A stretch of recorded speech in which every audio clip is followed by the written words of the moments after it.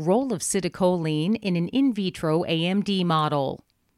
Citicoline is the exogenous form of the nootropic cytidine 5-diphosphate choline that exerts its neuroprotective effects in the brain as well as in the eye. The current study characterized the cytoprotective effects of purified citicoline in transmitochondrial AMD, age-related macular degeneration RPE cybrid cells, which carry diseased mitochondria from clinically characterized AMD patients. The effects of citicoline were examined via flow cytometry analysis of annexin V PI-stained cells, InQCyte live cell imaging analysis to quantify cells undergoing caspase-3-7-mediated apoptosis, analyses of gene expression profiles of apoptosis, hypoxia, and angiogenesis markers, and measurement of ROS levels and cell viability.